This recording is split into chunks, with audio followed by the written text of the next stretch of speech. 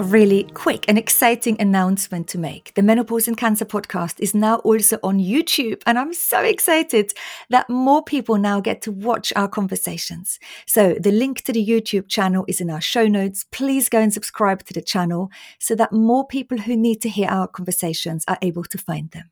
Thank you.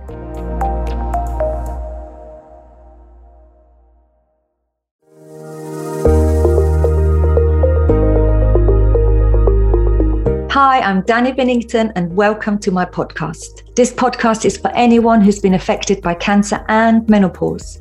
I'll be speaking to special guests and menopause experts to help us find solutions to our symptoms and, of course, address the greater picture. We're going to talk about everything from mental health to physical health, sexual health to bone health, and everything in between. Nothing is off limits. Welcome.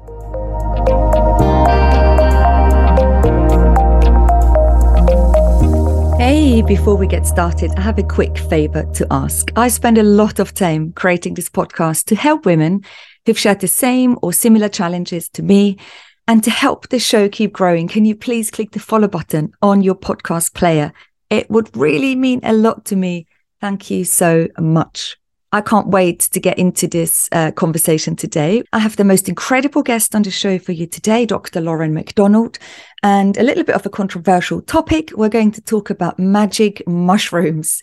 Well, actually, no, we're going to talk about psychedelic therapy. But loads of you have asked me to speak about mushrooms on the podcast. So I've gone on, done my research. I remembered Lauren. Lauren and I met a few years ago at a festival, and Lauren just came out of really intense treatment for her stage 4 cancer. And we were really aligned, which is why I remember our conversation so vividly. Lauren was there with her gorgeous mum, and we talked about our love for yoga. We talked about how we both really believe that food and nutrition played an integral part in healing and recovery and meditation. But Lauren then, and that was quite a few years ago now, already spoke about functional mushrooms really passionately. And that's why I thought I'd reach out to Lauren. But I was stunned to hear how Lauren's story unfolded. Today's episode on the use of magic mushrooms, but really psychedelic therapy. We're going to talk about psilocybin. And in today's episode, we're going to talk about it from 2 angles. Lauren will talk about her own personal experience using psilocybin. And she's also going to talk about her professional experience. And that is why I think this episode is so incredibly important and valid, and we could have not wished for a better guest. Lauren is now also a clinical trial doctor at the Imperial Centre for Psychedelic Research at Imperial College London. So everything she's going to talk about from her professional experience is going to be researched and evidence-based. But how amazing we're also going to be hearing about her own profound life-changing experience of using psychedelic medicine on a psychedelic retreat. She had to go to the Netherlands for that. And it's incredible how a doctor, right? Doctors are usually so rational, and their thinking is so evidence-based. How someone can really expand their thinking to lengths and depths like Lauren has is incredible. We're very, very lucky to have her on the podcast today. And without further ado, I'm going to just so hope that you enjoy this episode as much as I did recording it. Lauren, I'm super excited to sit here with you today. Welcome to the podcast. Oh, thank you so much for having me. And it's been a while. I haven't caught up with you for, I think it's years now, isn't it? It's been a long time, and your journey has really evolved over all those years. When we first met at a summer festival, remember, at Truefields Summer Festival, and you were there with your lovely mum, and your story was so inspiring to me then, and you've gone on to do amazing things. You're on the podcast today because I'm doing a little bit of research on mushrooms, functional mushrooms. There is lots of information out there, and I have no idea whether that'd be appropriate for me, someone who's had cancer and is in menopause, and also the women in my community. And I know you know a lot about mushrooms and all these sort of things, but to get people into your story a little bit, tell me what's happened to you and why today we would be talking about healing modalities that very few people even know about. Yeah. Where to start? It has been a huge journey. And yeah, I guess for anyone who hasn't heard my story, I was diagnosed with stage 4 cancer it was 7 years ago, actually. I was thinking this yesterday. I've literally, been in remission now for coming up to 7 years. But I was first diagnosed with stage 4 7 years ago, and that really changed my life, as it does everyone's when you get a diagnosis like that. And I was working as a conventional NHS doctor at the time, and holistic modalities were kind of on my radar in terms of, yoga and meditation, but nothing really more than that. Just, general lifestyle wellness, I would call it. And it was through my own diagnosis and the fact that I was told at one point that there was actually no further treatment for me because the particular cancer I had didn't respond to chemotherapy or radiotherapy. So I was told, you've probably got about a year left. So that was my prognosis. And that really spurred me on to just support my own physical, emotional, spiritual health. And along the way, I came to, like you said, mushrooms, and not only functional mushrooms like reishi and chaga and cordyceps and lion's mane. And that was really to support my immune system because I was hoping to get onto immunotherapy trial, but also later down the line to psychedelics, so psilocybin, magic mushrooms. And that was much more to really, heal from the trauma of going through the cancer diagnosis and to start to really face the existential anxiety and distress that had been kind of bubbling under the surface for quite some time. And I think I hadn't really looked at it. So I had no kind of huge desire to jump into the mushroom world, and yet here I am, very much in it. And today you're a clinical trial doctor at Imperial College London, and I really want to know a little bit about the work you and your colleagues do there with psychedelic mushrooms and other therapies that are very, very new to most of us, and perhaps people haven't even heard about the incredible work you do there. But going back a little bit, you said your biggest lesson during your own experience with illness was the understanding that you can be declared cured without being healed. And just as you experience healing without being cured, we all want the big cure as someone who's had a cancer diagnosis. But how do you differentiate that healing isn't quite the same as curing and the other way around?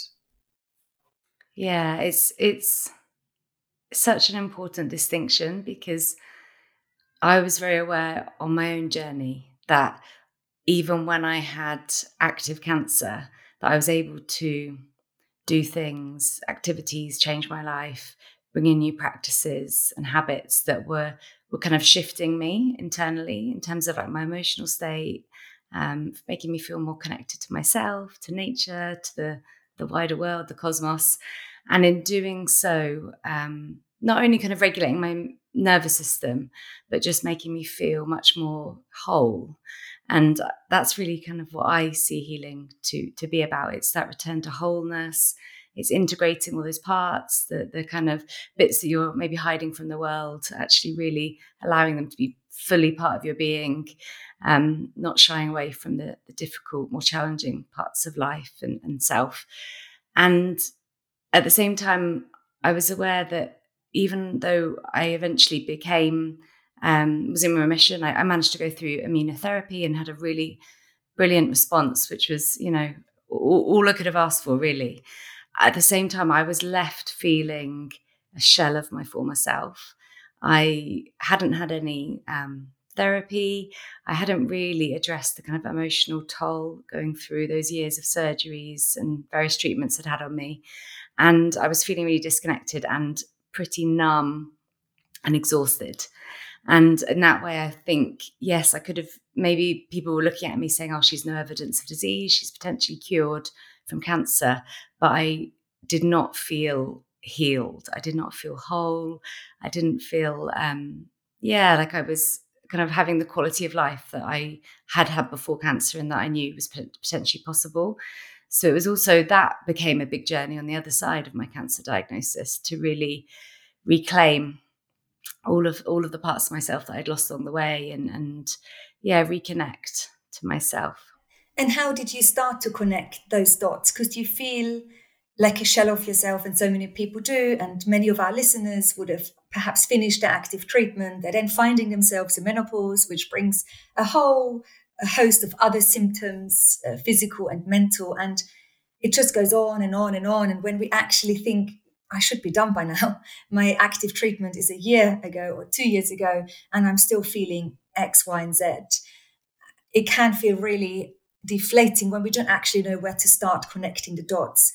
I know from talking to you before, you started to look after your gut health. And that years ago, when we spoke about that, that was something that I don't think was very much on my radar. I know we spoke about exercise and diet. You then looked at functional mushrooms. What were those, and why were you interested in those functional mushrooms in your early times of exploration?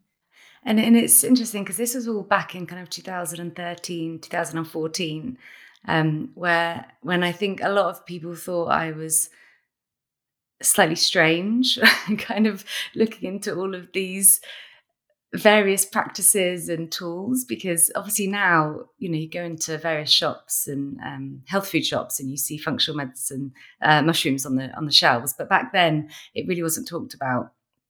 And it was actually quite hard for me to get hold of these various mushrooms. I was having to import them. And that it's interesting just to look and think, wow, in the last, 8 years or so, 9 years, what's changed. But I really started focusing on, like you said, gut health and medicinal functional mushrooms and any kind of mind-body practices that would just help calm my nervous system more than anything else. Because I knew about the mind-body connection. I really wanted to get my body in the best possible shape, my immune system in the best possible shape to fight cancer cells if I was able to get on the immunotherapy drug. And through that I found yoga. I ended up actually going off and training as a yoga teacher. So I did have all these wonderful practices and tools. And at the same time, there was something missing, essentially, even on the other side of my cancer diagnosis.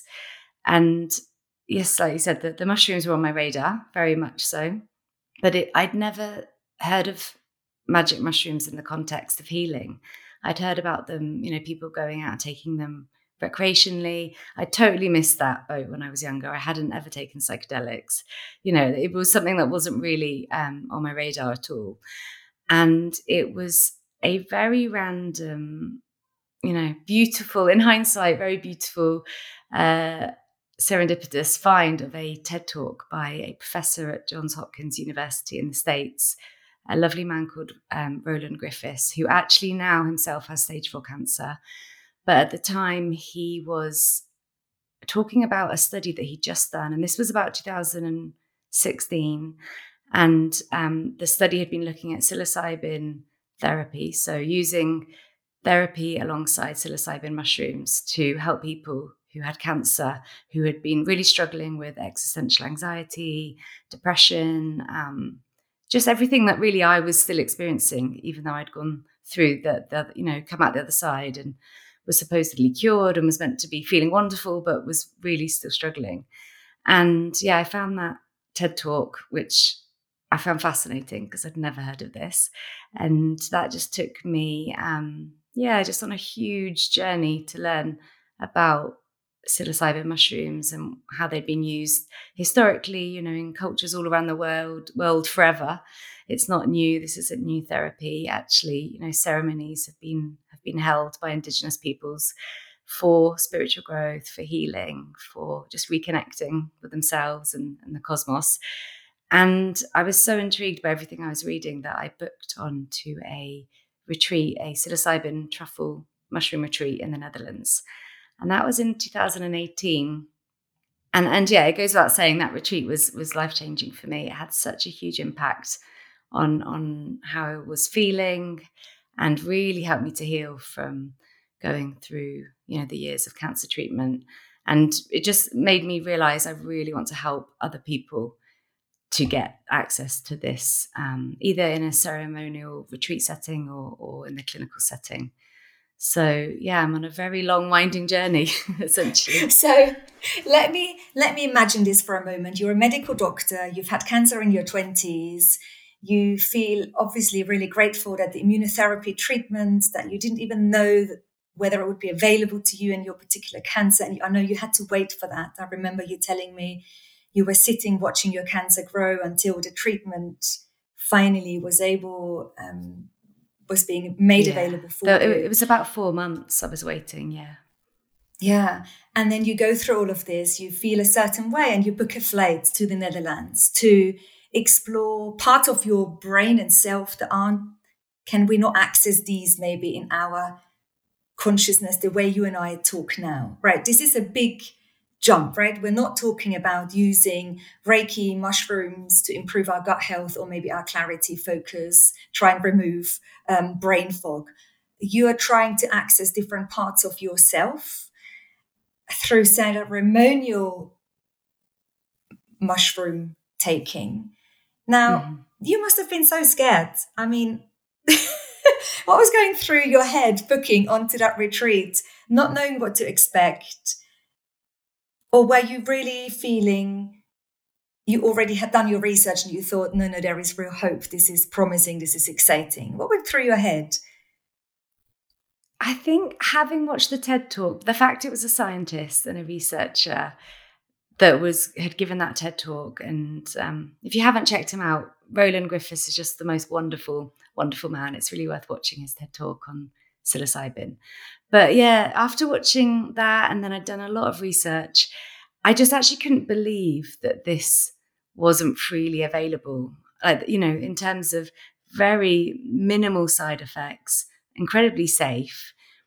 If anything, I just was saddened that I hadn't had access to this a few years prior, because actually I wish I could have gone to this retreat had I known about it maybe when I was first diagnosed, because I lived with such fear, waking up at 4:00 in the morning every day, terrified I was going to die. And my quality of life had actually been really poor for quite a few years. So I think if anything, it was just a huge relief that I'd found something that could potentially offer me, a way to process the trauma and a way to make sense of what had just happened to me. I was in my early 30s at that point, had just gone through a huge stage 4 diagnosis, all the surgeries, all the treatment. And I think I was excited. I was really hopeful and excited. And of course, there was some trepidation because I'd never taken psychedelics before. And now what happened? And what happens when you take psychedelics? And what is the difference? You can't do that in the UK, I'm assuming. Talk us through what happened and then what's changed since all those years, because I know things have moved on as well. So, yeah, just to be really clear, I'm talking about psilocybin in this context. So there's a range of psychedelics, things like LSD, most kind of one of the most common ones, but psilocybin. And then you've got other drugs that are sometimes classed as psychedelics like MDMA, but aren't true kind of classic psychedelics. So yeah, I could only really talk for psilocybin because that was my own personal experience in the Netherlands. And like you said, it's illegal in this country. So I had to actually go on a flight. I had to book to go over to the Netherlands. And everybody has a different experience. I think that's one thing to say, that, you can hear about my experience or other people's experience on these retreats or in the clinical trials. And at the end of the day, we are all individuals with our own, backgrounds and psyche and defenses. So it really, you can't predict in a way what's going to happen. And I went with an intention. My intention was to kind of explore what had just happened to me, what I'd been through, to actually start to kind of clear out any trauma that my body was still holding on to. I felt like I'd been in survival mode for so many years, and that I just wanted to start shifting back into, more of a content, peaceful state, really. So that was, my intention that I went with. And the other thing about psychedelics is you can never really predict where you're going to go. You can hold on to this intention, and actually there's a real wisdom in the psychedelic mushrooms and a wisdom in your own inner healing intelligence. So you get taken where you need to go. And my entire journey with the mushrooms, which lasts about 5 hours or so once you're in the ceremony, ended up being around meeting or conversing with people who I'd met on the chemotherapy unit over the years who had since died, but getting to meet them in their energetic form. I was also kind of blasted off into another realm and was very much in an energetic form. And we were meeting and speaking, and they were reassuring me that they were well. They weren't still in their physical form. They weren't still alive on this earth, and yet they were still very much always here with us. And that I could just be reassured that even though my physical body will inevitably die, that we continue, that our essence continues, and that actually it's really beautiful. And it was just such a loving, comforting exchange to be with them all. And so much more happened on that psychedelic journey as well. But it was really all about love and joy and bliss. And there was a lot of emotional catharsis as well. I did a lot of crying just for everything I'd been through, and left the retreat just feeling so much lighter. I don't think I realized just how much fear I was still holding around the cancer coming back, because I'd gone through so many years of, being told I had no evidence of disease, and then 3 months later on my CT scan, the cancer would be back. So I think I must have still had that deep, deep fear of it coming back, and fear of death and dying. And I left, just with the fear was replaced with a curiosity. There's a mystery. We'll never know what happens when we die. And it's not that I knew on an intellectual level, but it was more like a felt sense, like a deep knowing that there is something else. There's an essence that continues, and to not be scared, really, which for me was really, really life-changing to have that experience, and to just feel so loved by all my friends and family, and to know that I am love. I don't think you can really ever get to that place through just traditional talk therapy. Are you off your face? I mean, can we imagine this for anyone who's never really thought about this kind of therapy? Are you, when we say in the old-fashioned ways, I was off my trolley, were you off your trolley kind of thing? Is it that kind of experience? Yeah. Well, also, just to say, obviously, I'm talking about my experience at the retreat setting in the Netherlands, which tends to be, maybe 14 or 16 participants, really beautiful venues. In the ceremony, we're all lying on individual mattresses. It's a really beautiful space, beautiful altar in the middle, held really well. It's not just a one-day experience. It's very much a 4 or 5 day experience of really helping you settle and feel prepared and ready, and then help you integrate it afterwards. Versus the clinical setting, which is obviously where I work now at Imperial, which tends to be much more therapeutic. You've got 2 therapy guides and 1 participant in a smaller room. And I would say in neither setting would I describe anyone being off their face. Okay. Obviously, it's dose dependent, and it tends to be that to really have a full psychedelic experience, you do need a higher dose. Sometimes it's called like a hero's dose. So this is very different to, say, a microdose, which you might have heard of microdosing, which is when people take very small doses of psychedelics, like basically sub-perceptual. You can't really tell you've taken anything. This you very much can tell you've taken something. And it tends to come on quite quickly with psilocybin, maybe within 20 minutes or so. And you kind of are aware still, you tend to still be aware of your surroundings, and able to, ask if you need to go to the bathroom or if you need a glass of water. But it is a big effect. So most people choose to put on the eye shades and the headphones in the clinical setting, or just the eye shades if you're in the retreat, and lie down, tuck yourself in. The facilitators or the therapists will be there to kind of be on hand as well if you need anything. And it's very much an inward journey. So with your eyes closed, you really get to explore your inner world and ask those questions or come back to your intention. And that's really kind of where the healing happens. So rather than it being outwardly and chatty, it tends to be a bit more inward. And can anything go wrong? What happens if you meet stories, people, scenarios that you are not strong enough to meet, or are you meeting what you're strong enough to process? And I think there's for a lot of people, this idea of a bad trip is something that they'll be familiar with. It's certainly a reason, probably why I didn't take psychedelics when I was younger, is I just had this idea of them being really bad, really dangerous. There was the kind of media campaign back in the day about if you take psychedelics, you lose your mind, you go crazy.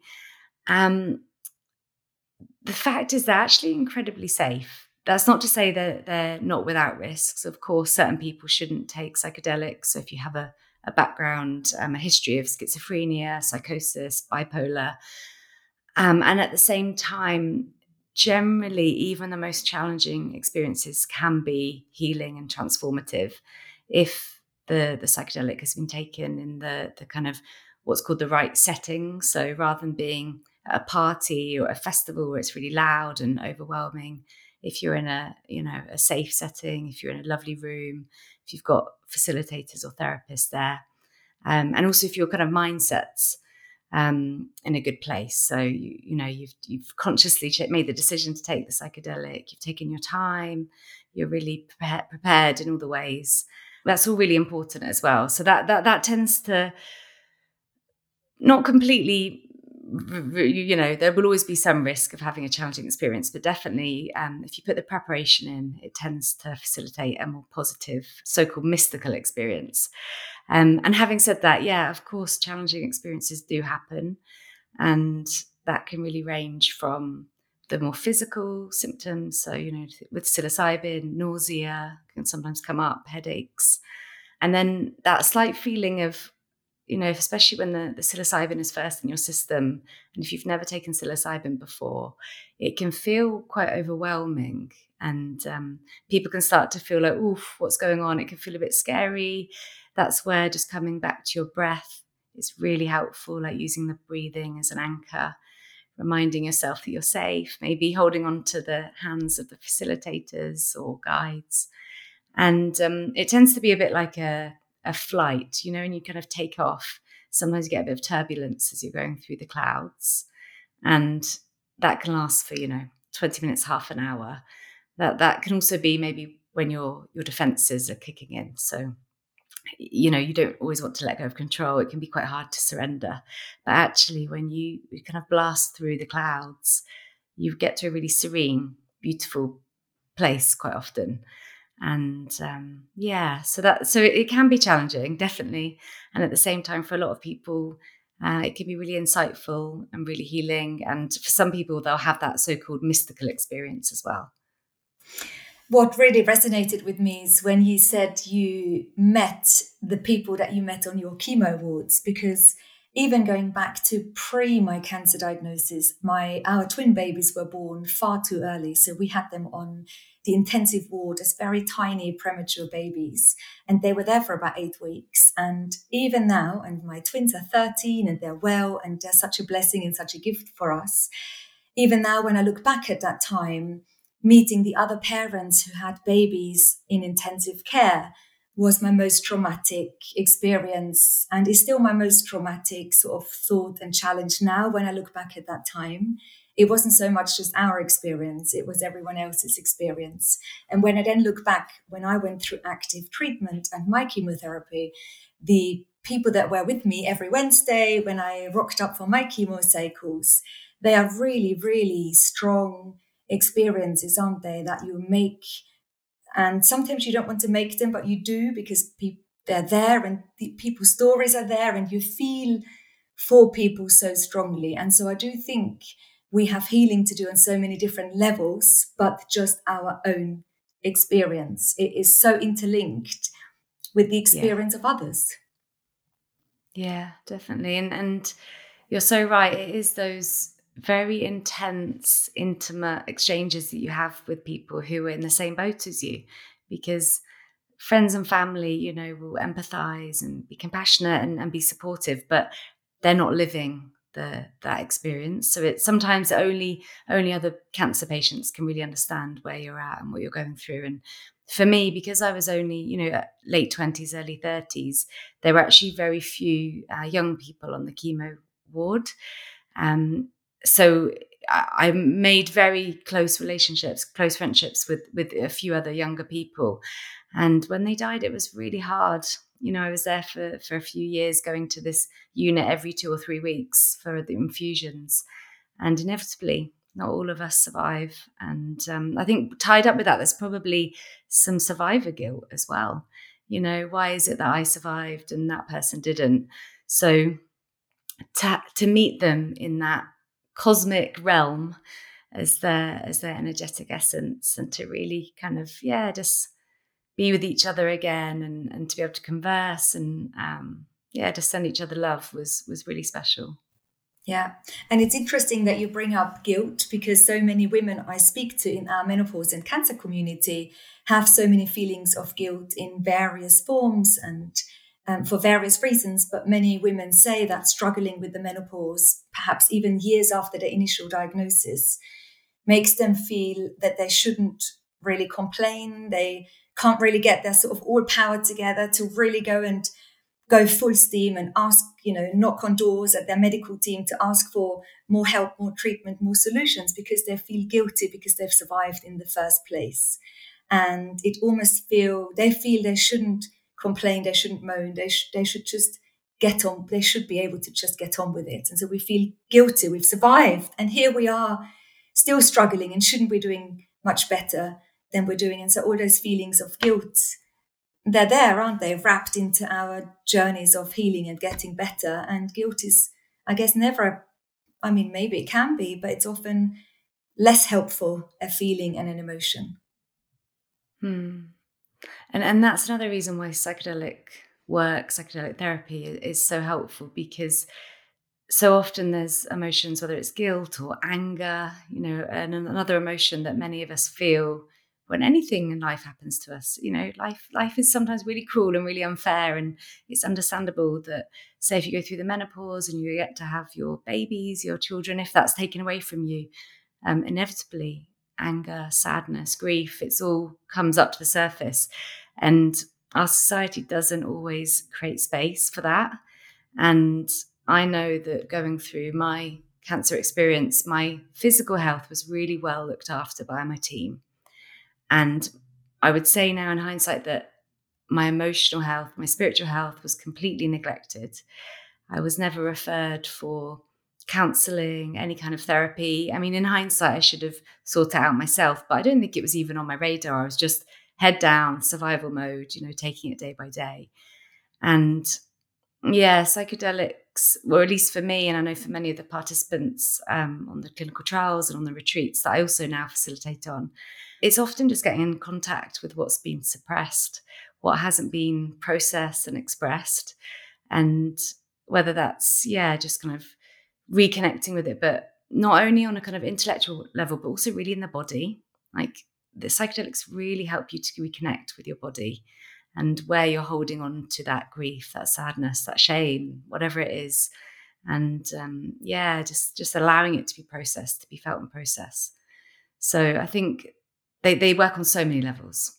So you finished a retreat in the Netherlands, you pack your bag, you get back onto a flight to the UK.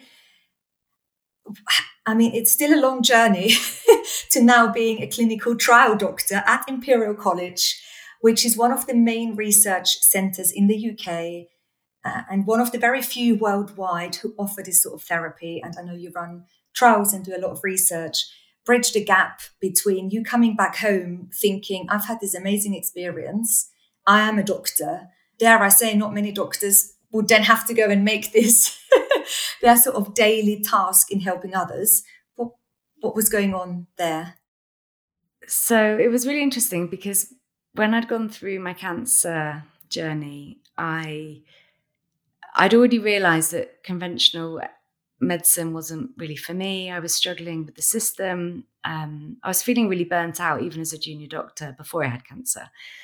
And I think you just have that whole kind of life reframe, don't you? Like what's important, what brings you alive. And I was really aware that working in medicine wasn't good for me, really.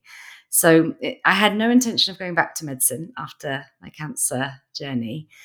And yeah, when I came across psychedelics and I went off on this retreat, I was very aware that in order to kind of complete my mission, to kind of really bring this therapy to other people with cancer, or just other people in general, anyone who's struggling. So many of us struggle with traumas and difficulties in life, and that I was going to have to re-enter the kind of medical system, because my sense was that the government weren't going to suddenly approve, decriminalize and approve this, like in the Netherlands, that we could just start running psilocybin retreats. It was probably going to come in through the clinical system, so very much through psychiatry. So I went back and started my psychiatry training, and alongside that, I started training in psychedelic therapy and really just researching as much as I could. I was really interested to find out that there had already been so many trials done with psilocybin therapy for people with cancer facing existential anxiety. It wasn't just that Johns Hopkins one that had been done in 2016. There was so much already there across the world, whether it was in Switzerland or America. So yeah, I just started playing a very long game, really. I thought I'll go into psychiatry, I'll become a consultant psychiatrist, and then hopefully train as a therapist. And then I'll be able to somehow, by then, maybe the government will have changed the legislation.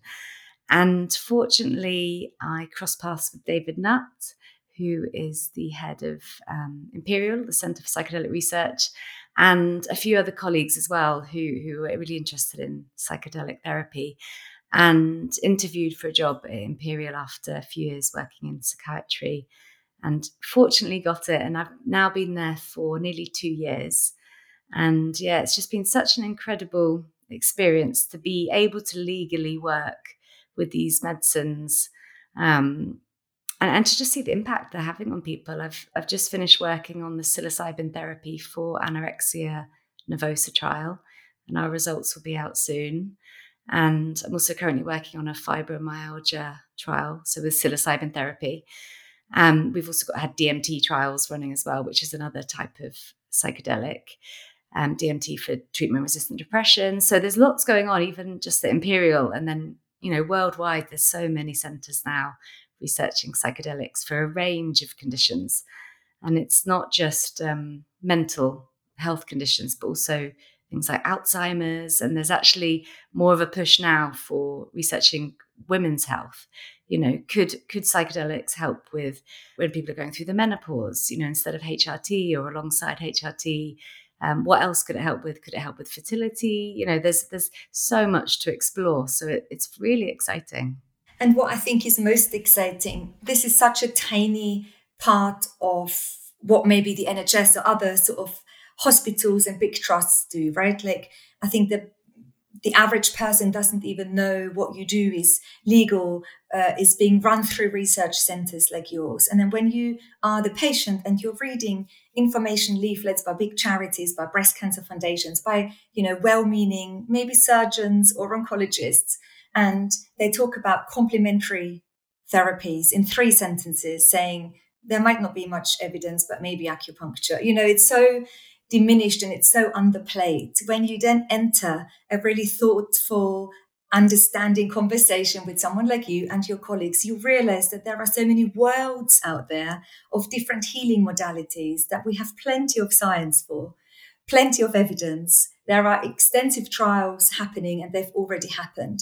And we've just got to go and look, because for the right person, this can be life-changing, can't it? Yeah, and it's really hard. It's incredibly frustrating as a researcher and therapy guide on the inside. What we're witnessing, it's such an honor and such a privilege to be doing this work, and we get to witness these huge transformations and these huge healing journeys.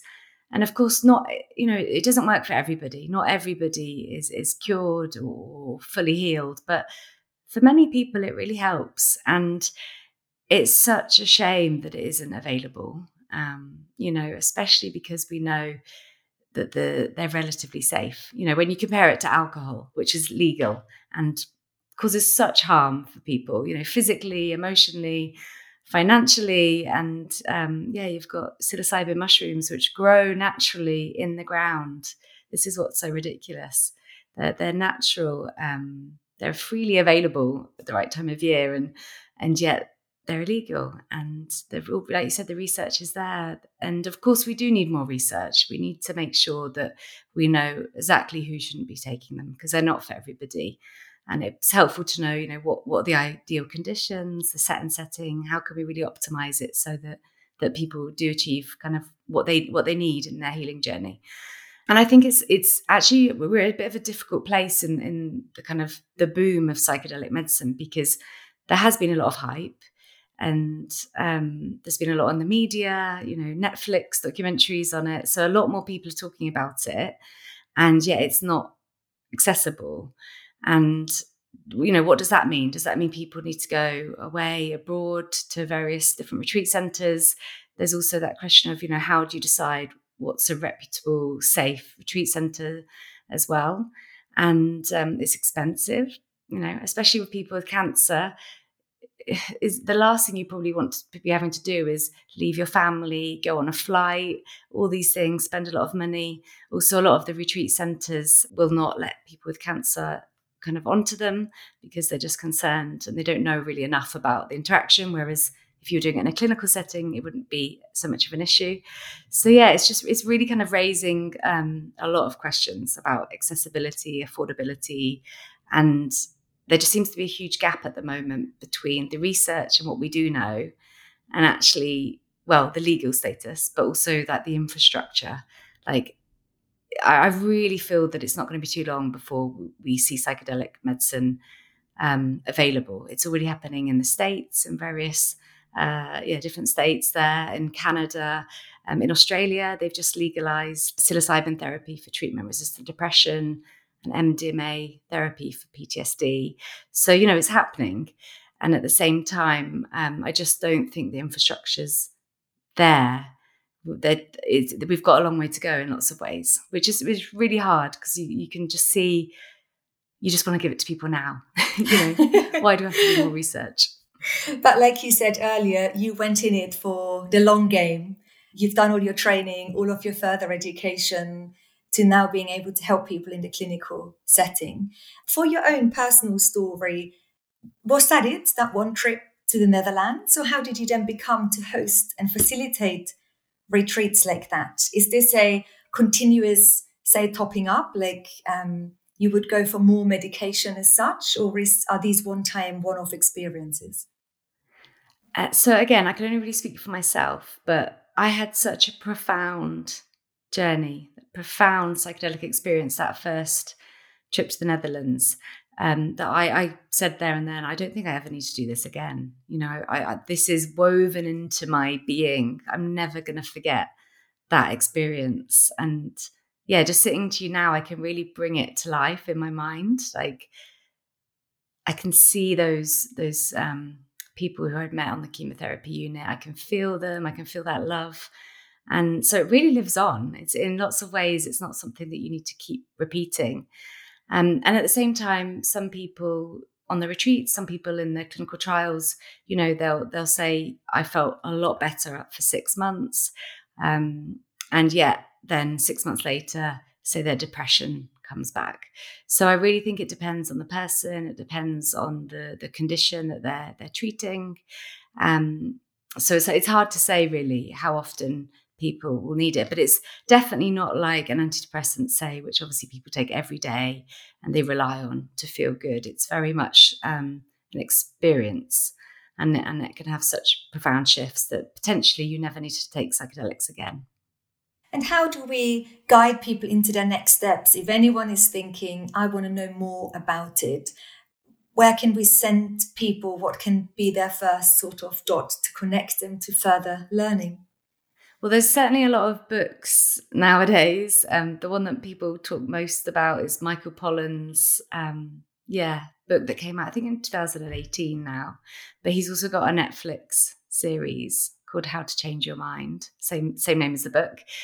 And Fantastic Fungi has a segment on psilocybin, and specifically actually with cancer patients as well. And there's just so much in the media now. But I would just say, be careful. There is a lot of hype out there, and it really isn't going to be for everybody. And at the same time, just really stay curious, stay open to it. And if you yourself do kind of feel called to go to a retreat, just really make sure you do your research about kind of who are the facilitators, how long are you there, make sure that there's time for preparation and integration. And just really make sure that you're ready to do this, because it's not something you undertake lightly, and there are of course risks for some people. Thank you for letting us in to your journey. I always feel when people go off and do things that are really, really far off the mainstream advice, guidance, the guidelines, it's much harder to talk about them openly, isn't it? Because we're often worried that people might judge us, especially as a doctor. And so thank you for really being so open. I really believe that a path that is different can be so wonderful, and we just have to go and find it. And I feel that if we just stick to mainstream advice and whatever the, maybe, I don't know, nice guidelines tell us we can or can't do, we're really missing out, because there is so much out there that can be explored and so much that can be amazing. But it's probably outside of many of those general boundaries and guidances for the, average person. And so it takes a lot of bravery to embark on a journey like that, to talk about it. And you're definitely one of those super brave people. I honestly, thank you, Danny. But I honestly feel that because I had such a profound, life-changing experience, that there wasn't really an option not to follow this. And I just really believe in these medicines and the possibility for healing for people. And like I said earlier, because so often people aren't supported emotionally and spiritually when we go through these huge life challenges, that really needs to be addressed in our healthcare system, because we know that emotional health, spiritual health has a huge impact on the body and vice versa. And it just feels that it needs to be holistic. It needs to be more integrated. And I really believe as well, it will not be long before we are seeing nice guidelines with psychedelic medicine in them. We're just a bit ahead of the curve at the moment. So it's going to be a really interesting few years to see what happens next. Let's have the conversation again when there is a shift. And in the meantime, I'll also link to Imperial College and to your work there and the trial, so people can look that up. For anyone who's maybe a bit more dubious of what happens within our amazing NHS. Thank you, Lauren. Oh, it's been such a pleasure. Thank you. Now, what an incredible woman, what an incredible story, and how many super interesting things I have learned on the podcast today. Now, before we go, click the follow button on your podcast player. Thank you very much. It'll help others find the show. I hope you've got your running trainers. And if you've heard me talk about our exciting new challenge, then please go to menopauseandcancer.org. You will find a link to our walking challenge.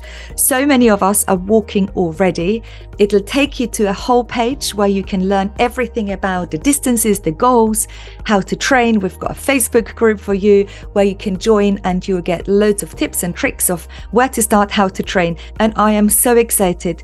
I've got my running trainers on as we speak, actually, because I'm planning after every time I've recorded a podcast episode to go out there and walk, really digest, let the guest and the talk and the conversation sink into my system and kind of like just walk it off. Anyway, I am going to share more, but for now, go to menopauseandcancer.org and you can find all of the latest information about our walking challenge there. I'll chat to you next week. I hope you enjoyed today's episode.